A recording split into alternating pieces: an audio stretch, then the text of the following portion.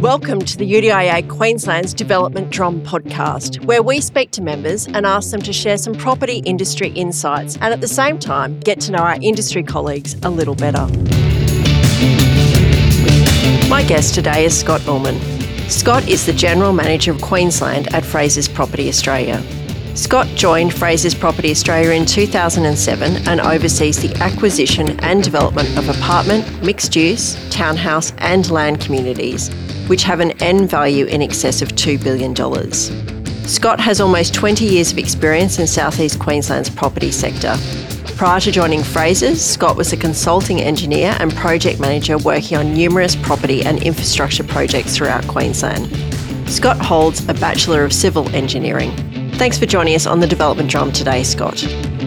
Scott, you've been at Frasers and previously Australand for 16 years. What makes it a special place to work? That's a good question. And look, I don't think it's always been a special place to work. And look, that's not to be derogatory to what it was. It's just that we've been on a journey for a fair while now. And pretty much all of that time, if I'm honest. And there's a little bit of dumb luck where we find ourselves sometimes, particularly early in our careers. And I don't think that applies, though, to the last decade, to be honest, because I've been very fortunate to find myself in a place that, you know, strongly aligns with my values. And I think that's really key to longevity in any role. Particularly the focus around people and culture, I think, has been really strong, but also customer and community. I mean, there's just sort of core elements of our purpose at Frasers. But it wasn't always the case, right? I think, 16 years ago, we were very much in a process of starting to unpack that. Yes. There's been some really special leaders in our business that have helped us on that journey along the way. At the end of the day, that's created an environment where, we've been able to grow as people as well. And again, I think that's about as much as you can ask from an organisation, to be honest. It ultimately grows you as a person and you find really solid alignment where the business wants to go. You mentioned that it has been an evolution over those 16 years. Do you think in part that's being mirrored by a bit of an evolution of the industry as well? I think it's certainly been coincident with that. I think the industry has also evolved in a fairly significant way over the last at least decade as well. Yeah. But I do think it's something that we've sort of charted ourselves a little bit, and it was probably more a product of where we found ourselves heading into the GFC and coming out of the GFC. But also, obviously, the business transitioned from Australand to Frasers off the back of that period as well. And it was a wonderful opportunity for us to really hit a reset button for ourselves and sort of ask some really big questions about who we want to be and where we want to go, particularly as our business really stepped up in scale at that point as well with the incorporation by Frasers. Yes. So the fact that the industry has been moving in the same direction has been wonderful because I think that it's obviously really good for the industry as well. And we do constantly sort of sit back and find ourselves well aligned with the direction that the industry is heading in. But for us, we've got to chart a course that, we want to be leaders in this space. Yeah, so absolutely. That's important. Now, you were elevated to General Manager in Queensland in mid-2019. What a fantastic time just to have a big change in what your day-to-day activities like just on the eve of COVID, Scott. So how have you found your current role different to Development Director? I imagine those first 9 months were interesting. Yeah, well, the first 6 months was great. Had no idea what I was sailing towards. None of us did, Scott, though. Exactly. So I think the biggest difference from the Development Director role is that obviously as a General Manager, it's a whole of business approach. And I think most significantly in that is the responsibility that I have for people and culture, first and foremost, here in Queensland.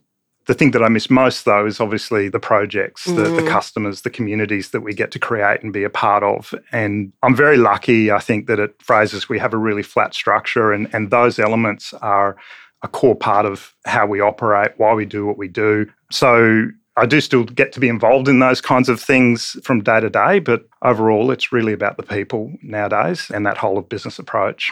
Is that connection back to project important for you to almost reground yourself at different times in a project's lifespan?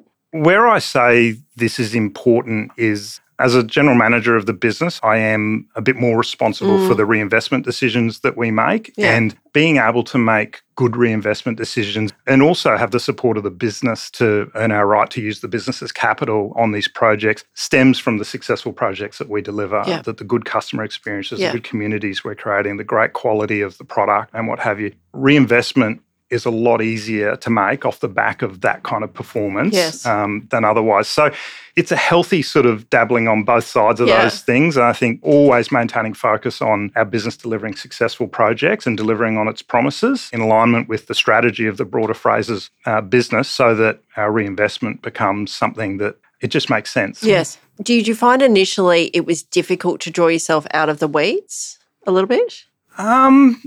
Probably. So I knew I had to do it, right? Not enough hours in the day. Yeah, exactly. and that's the reality, right? I think your priorities shift. And I think shifting your priorities is probably the easy part. Yes. Because you know what you've got to do. You know what those priorities are. But the hard part is dealing with the consequences of how you've shifted your priorities and all the people around you and what have you. I mean, it's got impacts, right? That's got change about it. And people that otherwise probably valued my input or my involvement or my time on certain things weren't getting that anymore.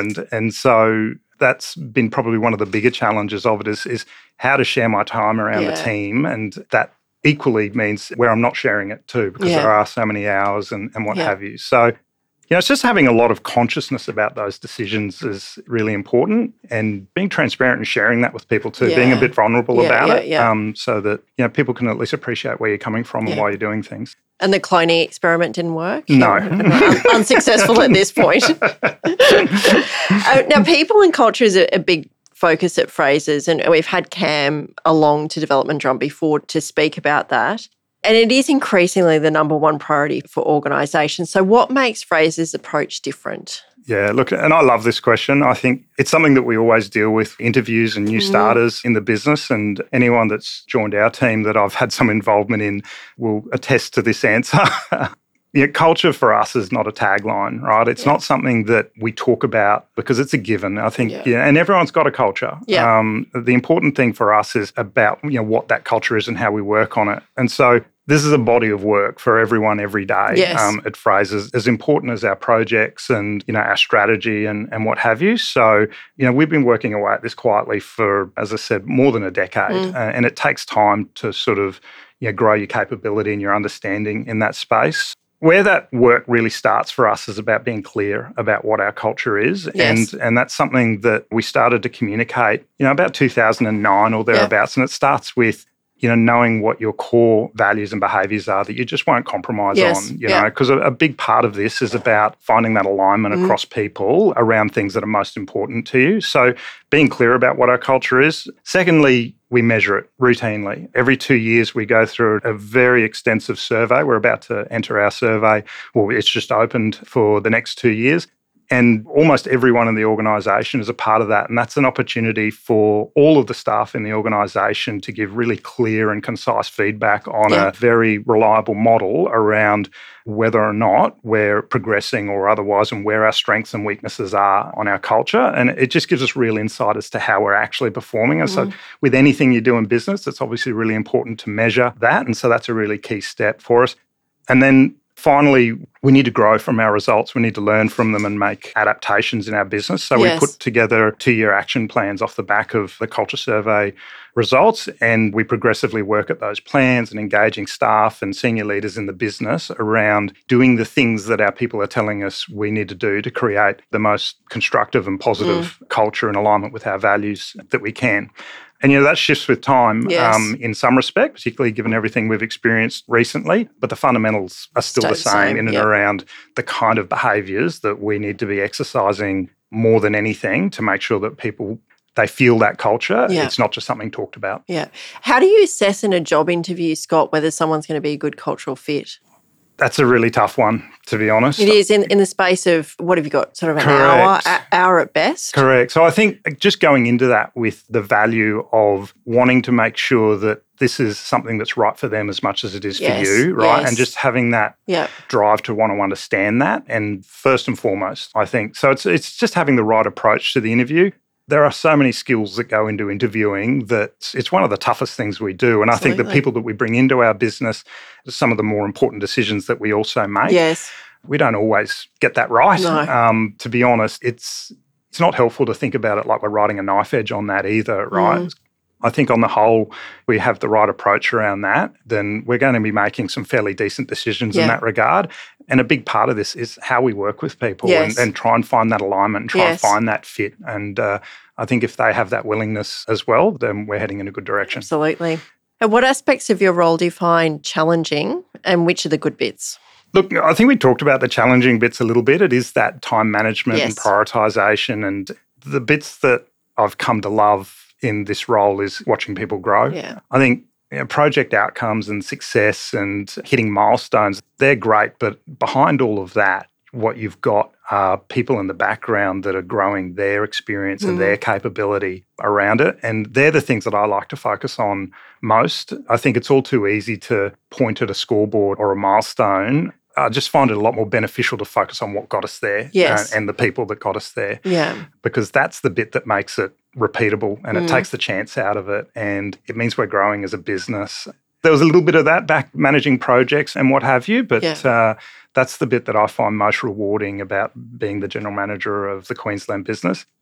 I think that, conversely to that, the tough bits are where people are struggling, know, and there can be a myriad of reasons for that. It's not just business and performance and what have you. It's life circumstances and phases and so on. So there's a lot of work and effort that goes into understanding that, because I think it's the best chance we give ourselves to be able to help them as well. And, accepting a bit of the ebb and flow that goes on. I've been through it in my life and my career, and other people are going through those journeys as well. So having that sort of empathy and understanding really helps, but they are the more difficult situations to sort of navigate. But I think generally spreading my time across the business it always comes back in my feedback from people that that's where the balance needs to be struck. Absolutely. It's a difficult one to keep up at all times. Now, it's been a pretty challenging period for the industry over the last 3 years. What do you think we've learnt as an industry over this period? Yeah, it's tricky. I think we're still in the period, to be honest. It feels like it, doesn't it? Look, it's been a fascinating time to be alive too, right? To sort of be a part of what this is and to try and navigate it. And when I sort of reflect on the eve of when we were heading into this, February, March of 2020, we all quickly rushed to the toolkit and what we'd learnt in the past around heading into tough times and what have you. And we were war rooming on cash flows and looking at our expenditure and bringing back investments and what have you. And I think we pretty quickly realised, though, and it only took a month or three, this wasn't a problem like we were dealing with in the past, and it needed a different approach. So ironically, the property market started to gain momentum, and purchasers were making decisions that I'll happily admit I didn't understand at the time, but now with the benefit of a bit of hindsight, you kind of see the psyche that was involved in that and what was going on. The focus for us really shifted to this being more of a people problem. And people were losing connections. They weren't able to do their jobs. So anxiety was creeping into everyday life for everyone. Parents were becoming teachers and, all this crazy stuff. Just had PTSD. Thank you for that. Sorry about that. So all this crazy stuff was going on, and that really has been the biggest part of the focus of the last 3 years, because we were sort of layering that with the fact that as an industry, we were getting really busy. We had a lot of supply to bring on to make sure that we were meeting that demand from the market, which is obviously a really important job that we play. So whilst we had some tools from previous experiences, I think the things that cut across were the nimbleness and the preparedness to be really responsive to the things that we were seeing in the marketplace. I mean, the sort of responsiveness we've had to carry over the last 3 years has been exhausting. I was going to say wearing. Yeah, it has. And a really big part of that too is, we're not working like we used to. It's funny to reflect back on what flexibility looked like 3 years ago, right? It was a form and an application and a review and what have you. Nowadays, it's normal. Yeah, you know what I mean? Right. It's just what people do and how they work. And I think it's easy to look past the micromanagement that goes on in your mind in this new environment around how we're working. And we've still got lots to learn around that. I think a bit crazy to say we've been doing this for 3 years and we've got lots to learn, but it's 3 years in the context of how we've been working forever sort of thing. So I don't think any of us have still worked out how to use Teams either, just quietly. That might be just you, Kirsty. It's just me. My team would say it's just me. Do you think there was a moment too, Scott, where we almost had to be comfortable with stuff that was out of our control? As an industry, we're so used to scheduling stuff, timelines, deadlines, delivery, And then all of a sudden, there were things that were happening that were well outside our control, that there were no levers that could be pulled. We sort of had to just ride the wave. Correct. You've hit the nail on the head there. I think being comfortable with things outside of our control, that's a journey in itself. Yes. But the reality is you go back to the things that we were talking to our staff about at the time, and that was to focus on the things that are in your control. Yes. And there is a lot that we do control. Yeah. And the things that we do control are enormously beneficial to our customers and our communities and what have you. And it was just such a no-win exercise to focus on all of the other noise that was around that we couldn't. Yes. And so it was a really key part of the messaging of the last few years to get back to what we knew was good and right about what we did as a business and focus on that, because in the fullness of time, that's what will persevere. Yeah. Did you find that was a really different test on culture as well? You know, the moments where we all fled, we were all sitting behind a computer screen for 10 hours a day. That would have been a very different challenge, I imagine. It was. And look, we did actually survey our culture in the middle of the pandemic, and thankfully we made some positive gains. Yeah. So I think broadly people were very understanding of what we were trying to navigate. Yes. However, I think also that at the end of the day, your culture's about the investments that you're making in that. And when you're in an environment where you're forcing people to work and do things in a way that aren't conducive to culture, you're making withdrawals on that. And that only goes on for so long. So I think we were really fortunate to have this big reservoir of positivity and good culture in our business that we could draw on through that period. And we were really focused on the things that we could do to try and just do what we can to offset that, right? Yes. And how we could bring people together, changing our working habits and behaviour, and really trying to extend our understanding and empathy for each other and what we're all going through, just to manage our everyday lives on top of succeeding in our careers and in our business. Yeah, absolutely. Now, thinking ahead to the next decade, what's your vision for Frasers in Queensland? Feels like a decade's a really long time in property terms nowadays, right? It does. There's a couple of cycles, isn't it? Yeah, exactly. So I think you're thinking short term in the first instance. Because we've reinvested well here in Queensland, we've got some significant delivery obligations that we've got to focus on. And that's really tough at the moment, delivery, in this environment. I've never experienced it so difficult in my career to just work through our basic sort of procurement and project management and cost planning and so on and so forth. So, the labour shortage and the supply chain issues are really biting at a time where I'd really like to bring some projects out of the ground, right, and deliver them. So I've got 5 launches in the next 2 years. Wow. So we've got the Quarry out at Capera. We've got Chester Street in at the James Street precinct there. We've got Newbeath down in Flagstone at Round Mountain there that we'd like to do. We've got a multi-tower site out at Hamilton Reach. And then we've, of course, got our BTR project at Brunswick and Coast. Yeah. So that's a really big workbook. And diverse as well, Scott. It's not a carbon copy of each other, is it? Correct. All 5 of those projects are unique and special. Yeah. So, we've got to do a great job on that. And you've picked the easy ones too, the easy sites, I know. Yeah, that's right. We do love a challenge. I think we call it, this is a Frasers site, right? So it's got an element of interest to it that we can work on and carve. So look, that's my next 2 years. But beyond that, I think the most important thing that we've really got to focus on, and what I'm most excited about, is sort of continuing to work at our purpose, around how we're creating these wonderfully healthier, smarter, happier communities, our focus on our customer experience, and continuing to work at our culture around all of that and how we deliver it. It's exciting to sort of think about 10 years' time today when I look around the office at the young people in our team and the foundation that they're being given in the property industry and the way in which they're able to think about these things versus what it was 10 years ago, and where they might take that is actually a pretty exciting thing to think about. We're growing at a rapid rate, getting better at what we do, and these people are going to be heroes, in the next 10 years around how they go about this business. Yeah. And I guess, Scott, then the attention turns to retaining that talent and making sure that you can continue to challenge them, reward them. Correct. Which is focusing on their growth and their development. Yeah. I think culture is obviously an important part of that. As I said, we've been working on this for over a decade. This doesn't come around quickly at the click of the fingers. We started investing in this for a decade ago. It's a really genuine commitment. Yeah. And so, but it's important that they value that too, and that aligns with them. And I think if that does, and then the strategy of the business is also in a direction that aligns with them, then retention does become a slightly simpler equation. Yes. Not to ever sort of take it for granted, but they're the big pieces you have to have in place. And if you don't, you won't know why you're not retaining people. Yeah. So. Sounds like an exciting couple of years ahead. Yeah, another exciting couple of years. Yeah, just a little bit different, hopefully this time. I think so, right? I think we're finding our new norm. We've obviously got some hangovers to deal with over the last 3 years, but we're also getting better at this new norm as well. And that's exciting. I have been saying to people, I feel a lot more energized this January than I have for the last few Januaries. Absolutely. And I think everyone getting a good break and not getting COVID, most people didn't get COVID over Christmas. Some people weren't so lucky. That's played a big role in it. But I also think we're just getting a little bit more comfortable in our skin at the moment off the back of the uncertainty of the last few years and ready to make a run of this, which is great. A little bit more comfortable with being uncomfortable, perhaps. Yes, that's it. Well, Scott, it's been absolutely wonderful to chat with you and thank you for all that you do, not only for the industry, but more personally, UDIA. We really appreciate having you around that board table and the exciting couple of years ahead. So thanks for your time, Scott. My pleasure. Thank you.